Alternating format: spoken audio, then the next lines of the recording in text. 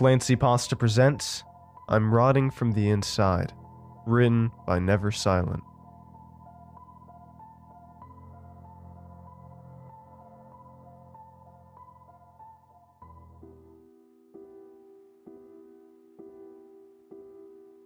It started with bad breath. That was the first real sign something was wrong. Your breath is the kind of thing that everybody notices before you do, so it took me a while to realize it. But even once I did notice, looking back, I really should have put the pieces together sooner, though I'm not sure it would have helped. My coworkers would stand further away from me than usual when I spoke, and somehow I never noticed the subtle look of disgust in their faces when I breathed. It took one of my coworkers, Carmen, pointing it out for me to notice. She said she didn't want to embarrass me, but it was really bad.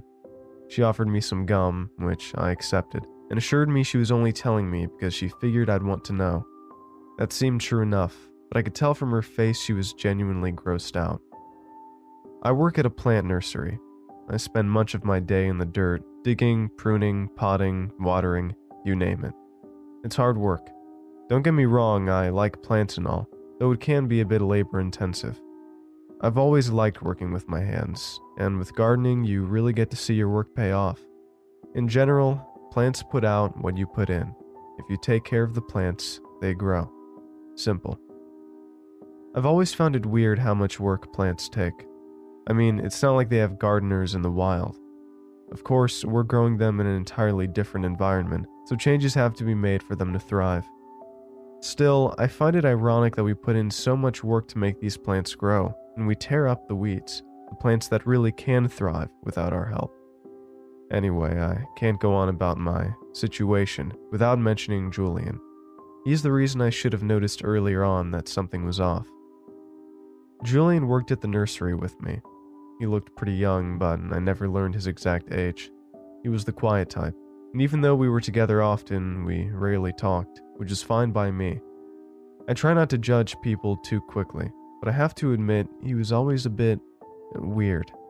Not creepy, just not very socially adept. He knew his plants though. They were the one thing he ever talked about. Julian was in a car accident, which we only found out because he wasn't at work the next day. We all expressed our concern, but since none of us knew him very well, the concern was admittedly pretty formal. I got Carmen to help me pull up the weeds, and we carried on just fine. I wasn't sure exactly how serious the accident had been, but our manager called it rough, whatever that means. With that in mind, I was pretty shocked when Julian showed up the following day without a scratch on him. I broke the silence between us to ask if he was alright. I was trying to be nice, of course. I mean, if I had been in a car accident, I would have wanted someone to at least ask. But mostly, I was curious. If it was so rough, what was he doing here so soon, completely unscathed? That was when Julian started to act weird. Really weird. Not just the socially awkward guy he had been before. When I asked how he was, he said with the most sincerity I had ever heard out of him that he should have died. I wasn't sure how to respond to this, so I simply said I was glad he was alright and it was good to have him back. He looked in my eyes and repeated, "I should be dead. I'm here, walking around just fine, but I should be dead." I felt bad for him. I mean, he was obviously pretty shaken up, and I wondered if he should be back at work at all. But at the same time, something in the way he said it, "I should have been dead," was a bit unnerving, and I was glad to be done with the conversation. Things only went downhill from there. The bad breath came next. Every time he even breathed in my direction, it was like someone had left a slab of meat out in the sun. I was grateful he didn't talk often, as having that awful stench in my face when he spoke would be just too much. I tried to avoid talking to him, so I didn't hear much out of him except that definitive, "I should be dead." He talked to some of the others though, something about plants and the cycle of life and death. I heard all of this secondhand, but I know he made people pretty uncomfortable. So I wasn't sad to see him go. One day, only a couple of weeks after the accident, he just stopped coming to work altogether. I assumed he had quit or been fired, which was probably a good call. He was really starting to weird people out, and I got the feeling that accident had messed with him more than he knew. I should have made the connection when my breath started to smell. Like I said before, it took me a while to notice and even longer to remember the similarity to Julian. But it wasn't long after Carmen told me how grossed out everyone was that I started to smell it myself. It was overpowering, following me everywhere, and seeming to have no explanation. I used mouthwash, mints, anything I could think of, but it only got worse. It wasn't even like normal bad breath. It smelled like death. I thought maybe it was my diet, but as it turns out, I wouldn't need to worry about that for much longer. Pretty soon, I lost my appetite entirely. I had this constant sickening feeling in my stomach, and just the thought of food made me want to vomit. I decided to take a sick day. That horrible feeling inside of me was too distracting, and I hoped it would just go away with some rest. It didn't go away. I stayed home, not eating for days. Every time I told myself I had to eat to keep my strength up, I just couldn't do it. I never stopped drinking water though. If anything, I was thirstier than I had been before, and went through bottle after bottle, but was never satisfied. I had assumed I had some kind of stomach flu, so it caught me off guard when the coughing started.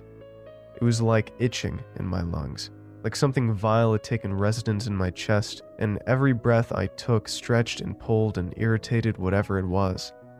I developed a deep, rattling cough. If you've ever had that disgusting kind of cough where you can feel the mucus in your lungs and throat, it was like that, but worse somehow. Every breath was a wheeze, and I should have gone to the doctor right then, but I didn't. I didn't know what good it would have done, but I know I made a mistake by staying home. I could feel that rattle in my chest, like something loose in my lungs. I coughed harder, hoping I could dislodge whatever it was, and in a way it worked. I coughed, and for a moment the rattling wasn't quite as bad. It was still there, but improved slightly. I coughed again, and that's when I felt something in my throat. It almost blocked my windpipe, and I sat up from my bed and gagged. I rushed to the bathroom and knelt beside the toilet, coughing and gagging, trying to get this thing out of my throat. I felt it, whatever it was, near the back of my mouth and gagged again. At this point, it was completely blocking my air, and I was beginning to panic. I tried to clear my throat, and I could feel the thing. On impulse, I reached my hand into my mouth and tried to get that thing out of my throat. The gagging and coughing sent spasms through my entire body, and I tried desperately to grab it. I felt it at my fingertips, and finally got a hold of it. It was soft and slimy, but solid. I got a grip on it and pulled.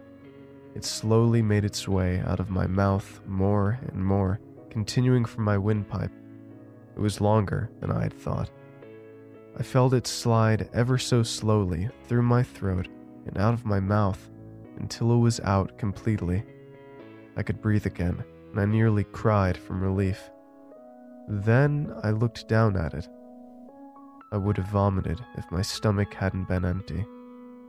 I could only describe it as a large chunk of rotten meat, discolored and coated in dark congealed blood. It gave off the most horribly rancid smell I've ever experienced. It was the same smell that had been on my breath for days now, but so much stronger. Covering part of the chunk of flesh was what I unmistakably recognized as moss. It wasn't mold or anything else. I know. It was moss. I think I may have passed out. The rattling cough remained, and the sick feeling only got worse. I was overwhelmed by the most profound disgust for my own body that I've ever experienced. This disease, or whatever it was, worked its way to my skin. It looked like bruising at first, all around my abdomen, starting around my stomach and turning my skin a deep mottled purple. I could feel my organs beginning to break down and decay, and those flaps of rotten flesh that rattled when I breathed. I don't know what put the thought in my head. Maybe it was just a realization. Maybe it was a random conclusion jumped to by my sick and malnourished brain, or maybe I was just desperate. But I knew I had to talk to Julian. I called him, said I needed to talk to him. By now my voice had become something like a gurgle, and I had to choke the words out of my decaying throat and vocal cords. I didn't even need to explain. Julian seemed to understand immediately, gave me his address, and told me to come see him. The door to his apartment was unlocked. I knocked, but he didn't answer, so I just went in. It was a miracle I hadn't crashed my car on the way there. I could barely stand. Julian's apartment was dark. All the lights were off, but the blinds were open, letting in what little natural light there was on that overcast day. He had what I would call an unreasonable amount of potted plants in his house. They were everywhere, on the floor, in hanging pots, on the windows. Wherever there was space, there was a plant. The room I entered had a single piece of furniture, a filthy reclining chair up against a wall. In it was Julian. His skin was that same mottled purple as mine, except for him it had spread further. His arms, legs, and partway up his neck was covered in these vein-like purple lines. Only his face hadn't been reached yet, but even that was pale and sickly. If he hadn't turned his head to look at me when I walked in, I would have thought he was dead. I staggered in the room and tried to think of what to ask. What was I even looking at? I opened my mouth, but nothing came out but a choked gurgle. Julian looked at me, his eyes distant and partly clouded. He opened his mouth as if to speak, but no sound came out. Instead, he turned his face straight up toward the ceiling, still holding his mouth open. His neck stiffened gradually, like something rigid was working its way up his throat. Out of his open mouth, a thin stalk appeared, growing upward further and further. It branched off in a few places, small leaves appearing and growing before my eyes, but the center stalk remained the biggest and continued working its way toward the ceiling. The stalk's growth slowed, and at the end a small green bud appeared. It grew, bulging and swelling, then split down the middle and began to bloom. Huge red petals unfolded and fanned out, blossoming into what looked like a huge red rose. Julian went limp, his head falling against the back of the chair, the flower still poised above his head, almost touching the ceiling. My knees went weak. I must have run home. I don't remember any of it, but I don't have my car, so I must have gone on foot. I hope more than I've ever hoped anything before that what I saw in Julian's apartment was nothing more than a hallucination of my diseased mind. I've been lying here on the floor for hours now, feeling my insides rot within me. I am decomposing, becoming like the earth. My skin has become decayed and discolored. I feel I'm about to fall apart.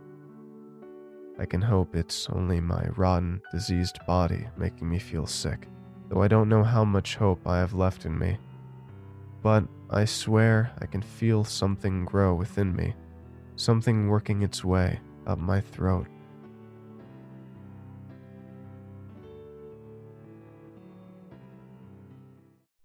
Thanks for listening, and I hope you enjoyed tonight's story. If you did, make sure to check out more of the author's work in the episode description and go to youtube.com/clancypasta to hear new episodes first. And if you'd like your story featured in an episode, feel free to email it to clancypastastories@gmail.com. You can always get your creepy cool merch at teespring.com/stores/clancypastastore. And I hope you all have a great night. Cheers.